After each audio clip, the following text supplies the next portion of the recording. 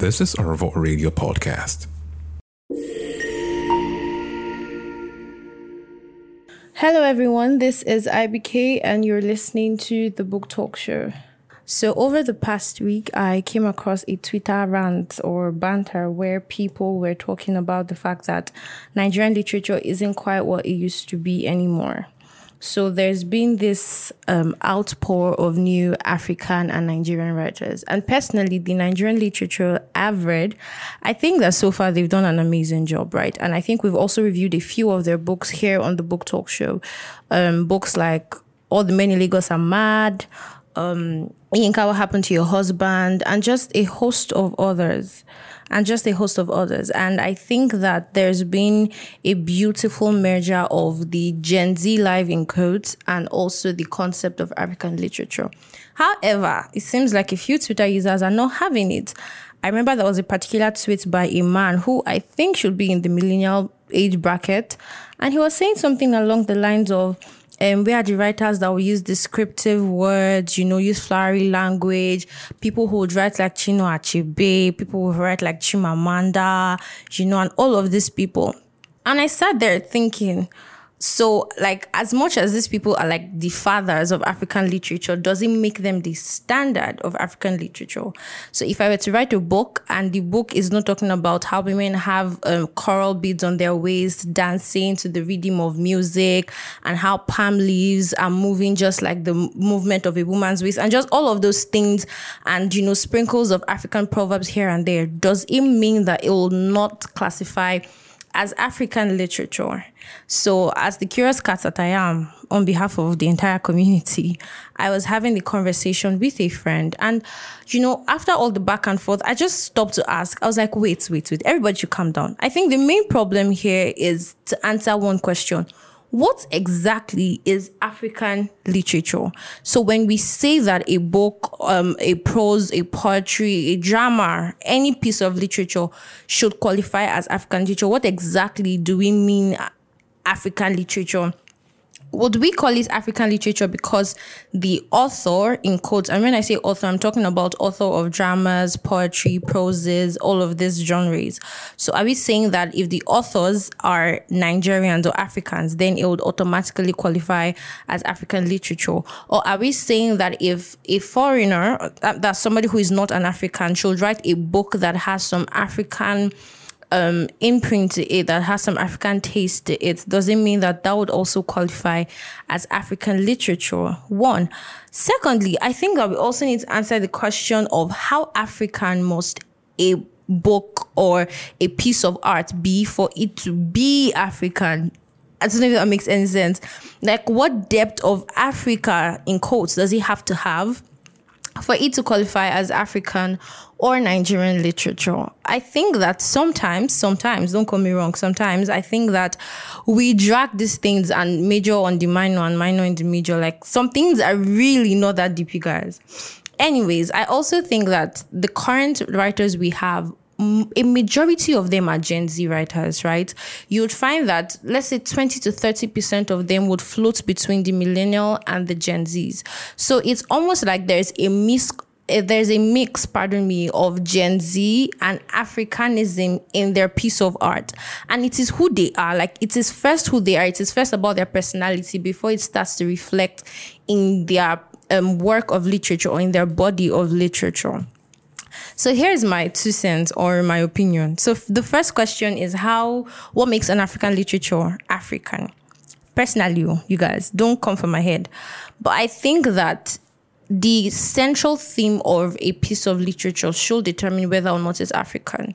Typical example, we've had foreigners, people who are not Africans by any means, people who do not even have any affiliations with Africa, write about colonialism, write about pre-colonial times, post-colonial times, Nigerian independence, the independence or colonization of this many African countries, right? And we've had these books brought to us here in Africa, and we've used them, right? We even make reference to them when we're writing projects or doing research works and all of these things.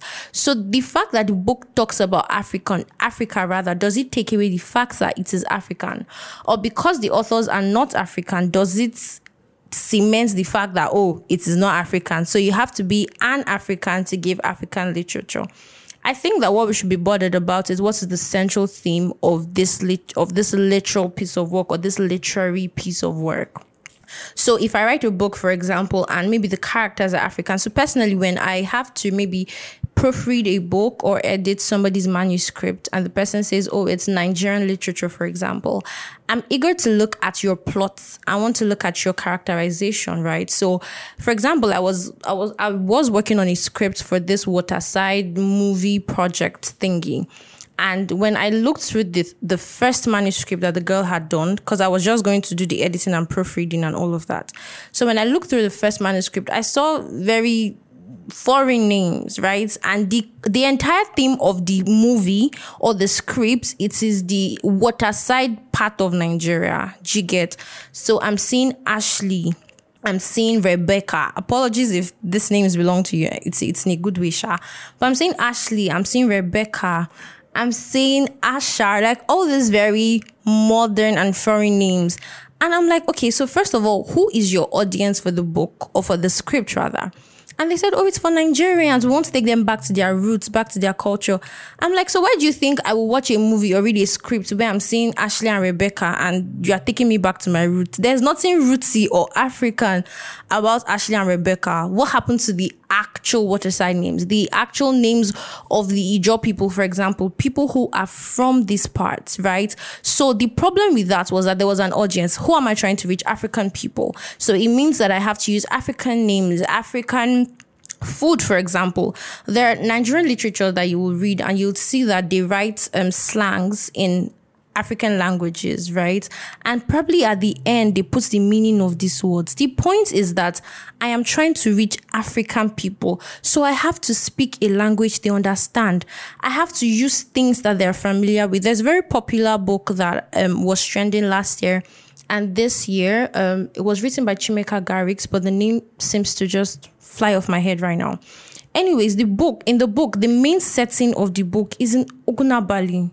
Literally. So every time he expands his plots and goes from Ogunabali, you see that he's going to Garrison, he's going to Uniport, Choba.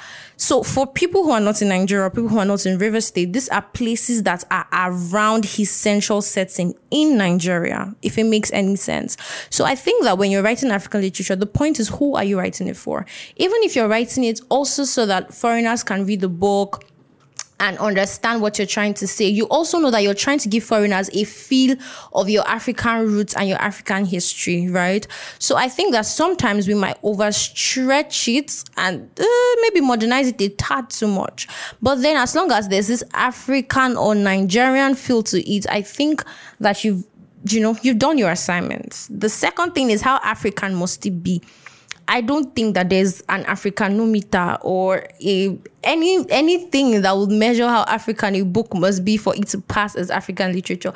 To be honest, I don't even see why we're having this argument, because the point of literature or books generally is for people to read, understand, feel good, be entertained, be educated. There's a point, right? So even if I write in Igbo, there are books in languages. There are books in Spanish. There are books in French, in German language. The point is that the people who can read this book will access the book, read it, and get whatever information I'm trying to pass across. So I don't think that I know of writers that don't like to have proverbs in their books or plenty description. So if you follow the Book Talk Show for a very long time, you know that I'm a sucker for Chimamanda. They've tied my umbilical cord to Chimamanda's books. But regardless, I have friends who are amazing writers, but will not use all of the descriptions of flowery languages that Chimamanda will use. Does it make them less of a writer? No. Does it make Chimamanda more of a writer? No, it doesn't. The point is, everybody finds what works for them and they know how to reach out to their target audience. And I think that is what is important. So first of all, let's throw it away. This argument of, oh, it is not African enough. It is not you that you're talking. Are you African enough? If you check your roots now, what's the assurance that you're not a half caste or there's no mix or something? I don't know. Sometimes when I was reading some of people's responses to the original tweets, it was giving discriminatory vibes, because I'm like, what is this going? People should calm down. Life is really not that deep. Right. And I think that we can also find a balance between our Gen Z, because the honest truth is this Gen Z nature is a borrowed. If we want to go African, we shouldn't wear shirts or trousers or corporate wears or all of this stuff, right? We should be tying wrapper and wearing anklets and coral beads and all of this stuff, right? But then if as a country or as a nation or a continent, we've tried to find a balance between westernization and originality. I think that also writers and general literature users can also find a balance between westernization and originality. So just before you drag yet another Nigerian writer or a Nigerian poet or whatever that they're not being African enough, you should calm down and think things through. Finally, on this very controversial issue, I'm also going to mention that Nigerians or Africans generally sometimes can be the biggest problems. I think we should give ourselves grace, because recently I've also been putting my head into movies. I've been trying to see what is in this movie gone. So I've been seeing a lot of movies, especially African movies. I've also seen K-drama and all of that. And when I finish seeing a movie, I go to Twitter or I go online to try and see people's reviews. And I just noticed that if it is an African movie or an African book, God of heaven, Africans would literally tear the writers. It is never good enough. Even movies I watch and I'm like, this movie is so nice. Africans are trying to why, we're stepping up. We want to be known in the nation and the world over. It's never enough. You people say the plot was this, the characterization was this, the setting was not good enough. Why did they use a black person here? You should have been, I'm like, bruv, everybody should calm down. You guys, give these people grace. If they've gone from bad soundtrack to soundtrack that is manageable, you should at least commend their progress before you criticize them, right? I don't think that criticism is just wake up and you're finding faults in everything that people are doing now.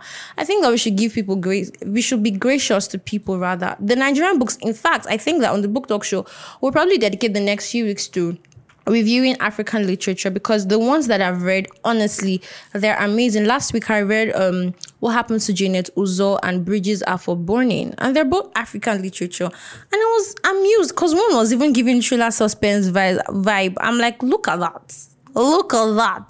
So I think that Nigerian writers, African writers are doing an amazing job, whether they're writing poetry, prose, drama, or even scripts for movies. You guys, have you seen the African movies on Netflix these days, or generally on the internet? I think that they're doing an amazing job, and we should give them their flowers, okay? So if you have any contrary opinion, I want to hear it, but we're not going to fight. All right. So until next week, we'll probably be doing a review next week. Let me know what book you've been reading, what books you'd like us to also talk about. And I think we should also venture into poetry a bit, because people are beginning to release poem anthologies as books. And I think that it is quite commendable. So yeah, my name is IBK. Thank you for listening to the Book Talk Show. See you next time. Bye. Are you an aspiring podcaster, or you want to start a vodcast? Sign up with our Vault. Membership is free, although terms and conditions apply. To learn more about joining our Vault, visit our official website, www.ourvault.com.